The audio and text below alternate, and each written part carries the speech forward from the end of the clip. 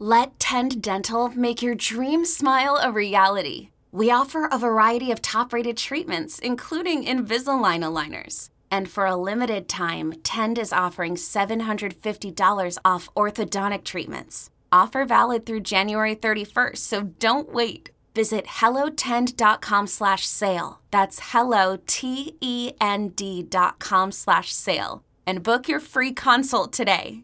Football is back, and so is Cash the Ticket. Jim Costa with Mike Valeni every week this fall. That's picks, parlays, and that's sweet, sweet value, Cactus included, on all the NFL and college football matchups.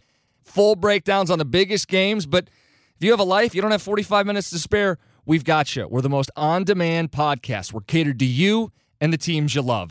That's Cash the Ticket. Listen on the Odyssey app or wherever you get your podcasts. This is Reception Perception, the show. Now, James Cole and Matt Harmon. All right, a guy that is considered a stretch player, DJ Chark. This is a guy that is fast. I mean, we're talking 6'3", he's 200-plus pounds. And when he ran a 4.34 40 with a 40-inch vertical. The guy's got ups, and he's got speed. But the problem is, can he play wide receiver, Matt Harmon? He can play wide receiver, but man, he cannot really get open at this point anymore. And this has been kind of a compounding problem for DJ Chark since his breakout 2019 season. Like his breakout season in 2019, reception perception, 69% success rate versus man, 79% success rate versus zone. As we just mentioned earlier, that's sort of, just below good. That's 69% versus man is still pretty good. 79% versus zone. You're right. That's like a right around just above league average separator in terms of all those numbers we've just talked about here. So, but since then, 59% against man in 2020, 2021, 50% success rate versus man. This past year in 2022, 51.6% success rate versus man. That's at the 5th percentile. His success rate versus zone has also been going down. 57.6% last year. I venture to say that will be among the bottom 3 that we have sampled on the site this year, unless I really get into the lower tier here. This is a bad free agent class. We talked about it earlier. I must have typed the word below the 10th percentile like 10 times this weekend while putting these profiles together for a lot of these players. Not great. Not a lot of separators here on the market. DJ Chark, like you mentioned, though, he was fast, I think, a few years ago. I think he's lost a lot of speed. He's lost a lot of change of direction ability, especially like, oh man, I mean, watching him run like a slant or a dig route, he just takes forever to get out of those breaks. I think he's lost a little bit from that angle, but he is still a tactical deep threat, because he's like more of a pure ball winner at this point. What he's really good at, and maybe the jumps are still there, 72.7% success rate on catch. Let me say that again. 72.7% contested catch rate. He can still track the ball well, physical at the catch point. And that's where he made some plays downfield this past year for the Lions. So as like your number 3 receiver, he's never going to be a guy that gets open and gets separation. But if you're throwing him like deep routes and hoping him to catch some contested balls, he could do that for you.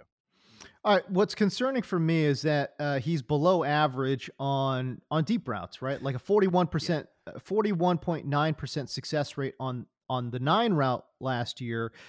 That's worse than 2021 Allen Lazard, right? Like, yes. And again, no one is confusing Allen Lazard to be a downfield threat. Right. So that's a problem. 26.3% success rate on the corners, on corner routes. That would have been second worst of all the receivers charted in 2021.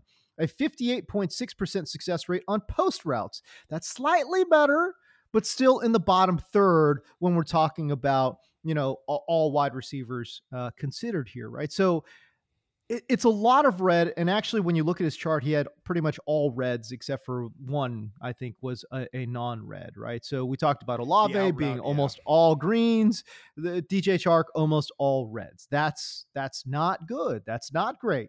And again, what you would like to see, because where he is going to make money is as in a role going deep downfield. That's the role that he's been pigeonholed in. That's the role that, that he's probably best suited to be in at this point. And if he's not winning downfield, Matt, boy, to me, that's a problem. Yeah, I think if he's winning downfield, he's winning in like the Mike Williams way. Like Mike Williams is a premier deep threat, but it's not because he's fast. I think Chark, again, has just lost a lot of that speed. He's had a ton of injuries the last few years. I think that's been a part of it. And just in general, he's never really been a technician. He's never been a guy that's going to win with a lot of route running. It's just funny. Like, he actually kind of played more of a flanker, move around the formation role in 2019, and he's more just been like a big prototypical X receiver the last few years. I mean, he was not very good in his last season in Jacksonville. He was a productive player for the Lions. He was a useful player for the Lions because he can get deep. But yeah, I think he's kind of like an MVS type, I mean, MVS is definitely faster, but can make acrobatic catches, is going to win downfield in that way, but is not a full route separator. I think that's what DJ Chark is, and I think that's obviously what MVS was for the Chiefs this past year and for the Packers prior to that. I'm Tony Kornheiser. This is my show. My friends come on and you know them. We talk about the sports you care about, basketball now, golf, and the metronome of your life, baseball. Whether it's opening day, the big tournament, or one of the majors, we have the best to preview it and break down just what happened. And let's not forget the important stuff, the amount of daylight where I live, the importance of speedies, and the rankings of beach-style pizza.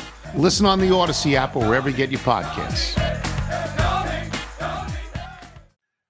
In 10 games as a Lion last year, 52 targets, 30 receptions, 502 yards, averaged 16.7 yards per reception. As you would imagine, when he catches them deep. In 2019, we keep bringing up his 2019 season. That was his second year in the league. It was his only 1,000-yard season where he had 1,008 yards, also had 8 touchdowns. Obviously, both are career highs. He has a career 55.8% catch rate, which actually, to be honest with you, given his role, that's really not that bad, to be honest with you. Obviously it doesn't sound great being in that 55% range, but given his role, a lot of deep shots, that's actually, to be honest with you, that's actually pretty good. And I'm not going to hate on that. I don't think this is a guy that could play on the line of scrimmage, right? Like, he's got to play off the line and have a little bit of build-up speed to kind of, again, test teams vertically. I'm trying to think about some teams that would need him. And it's funny. I actually start thinking about the Chargers again. He's not the best, but golly, they just need speed. And I wonder if DJ Chark can give it to him. Oh my God. Yeah. Let's get the Chargers another guy who can't get open. He'll fit in perfectly. Who I think, like, if teams need a discount, like, speed guy, I actually would, and this guy's profile was not very good either, like, overall, but Paris Campbell, I thought was interesting when charting him for reception perception. Like, this is a guy that I wouldn't mind seeing the Chargers sign a player like this. Cause I had never, full disclosure, had never charted Paris Campbell for reception perception, which is why I wanted to do him over a guy like Darius Slayton or McCole Hardman. I'm like, they're on the website already. They've got seasons. Go ahead, go find them. Who cares? Know what they are. And McCole Hardman, he's a guy that could be a speed threat on the cheap. But Paris Campbell, I thought, he's had like our guy Zach Miller, by the way, it's all his fault. He was the one who's like, yeah, if you chart any of these guys, I would make it Paris Campbell. Well, Zach, we're gonna have to dock you next month's salary for that suggestion. But anyway, was it that bad? Well, it was definitely not good. I mean, 10th percentile success rate versus man, 11th burst press, 8th against zone. But the funny part about Campbell was, like, I kind of expected him to be like a bunny hop slot receiver because, this is a guy that he's had a bunch of like truthers through the course of his career, Paris Campbell, because he's fast. He worked out really well at the combine. He was productive at Ohio State. But I mean, unfortunately, like, I think him staying healthy this year probably like ended like the upside case for him, I guess. And I expected him to be more of like a bunny hop slot receiver, but his best routes were like the 9 route, the post route, the flat route and screen route. Like, I almost kind of think like I'm not trying to get excited about Paris Campbell, but because he's not a tackle breaker either. And I mean, my God, like the amount of times, James, I saw this guy run into the guy covering him in man coverage. It's like, dude, come on. What are we doing here? Running a curl route right into his man coverage cornerback there. What are we doing? But if you need a guy that like just to give you speed, like you throw it to him in space, have him run with speed after the catch, right? You need him to pop the lid off because he is legitimately fast and like it can legitimately run the 9 route, the post route.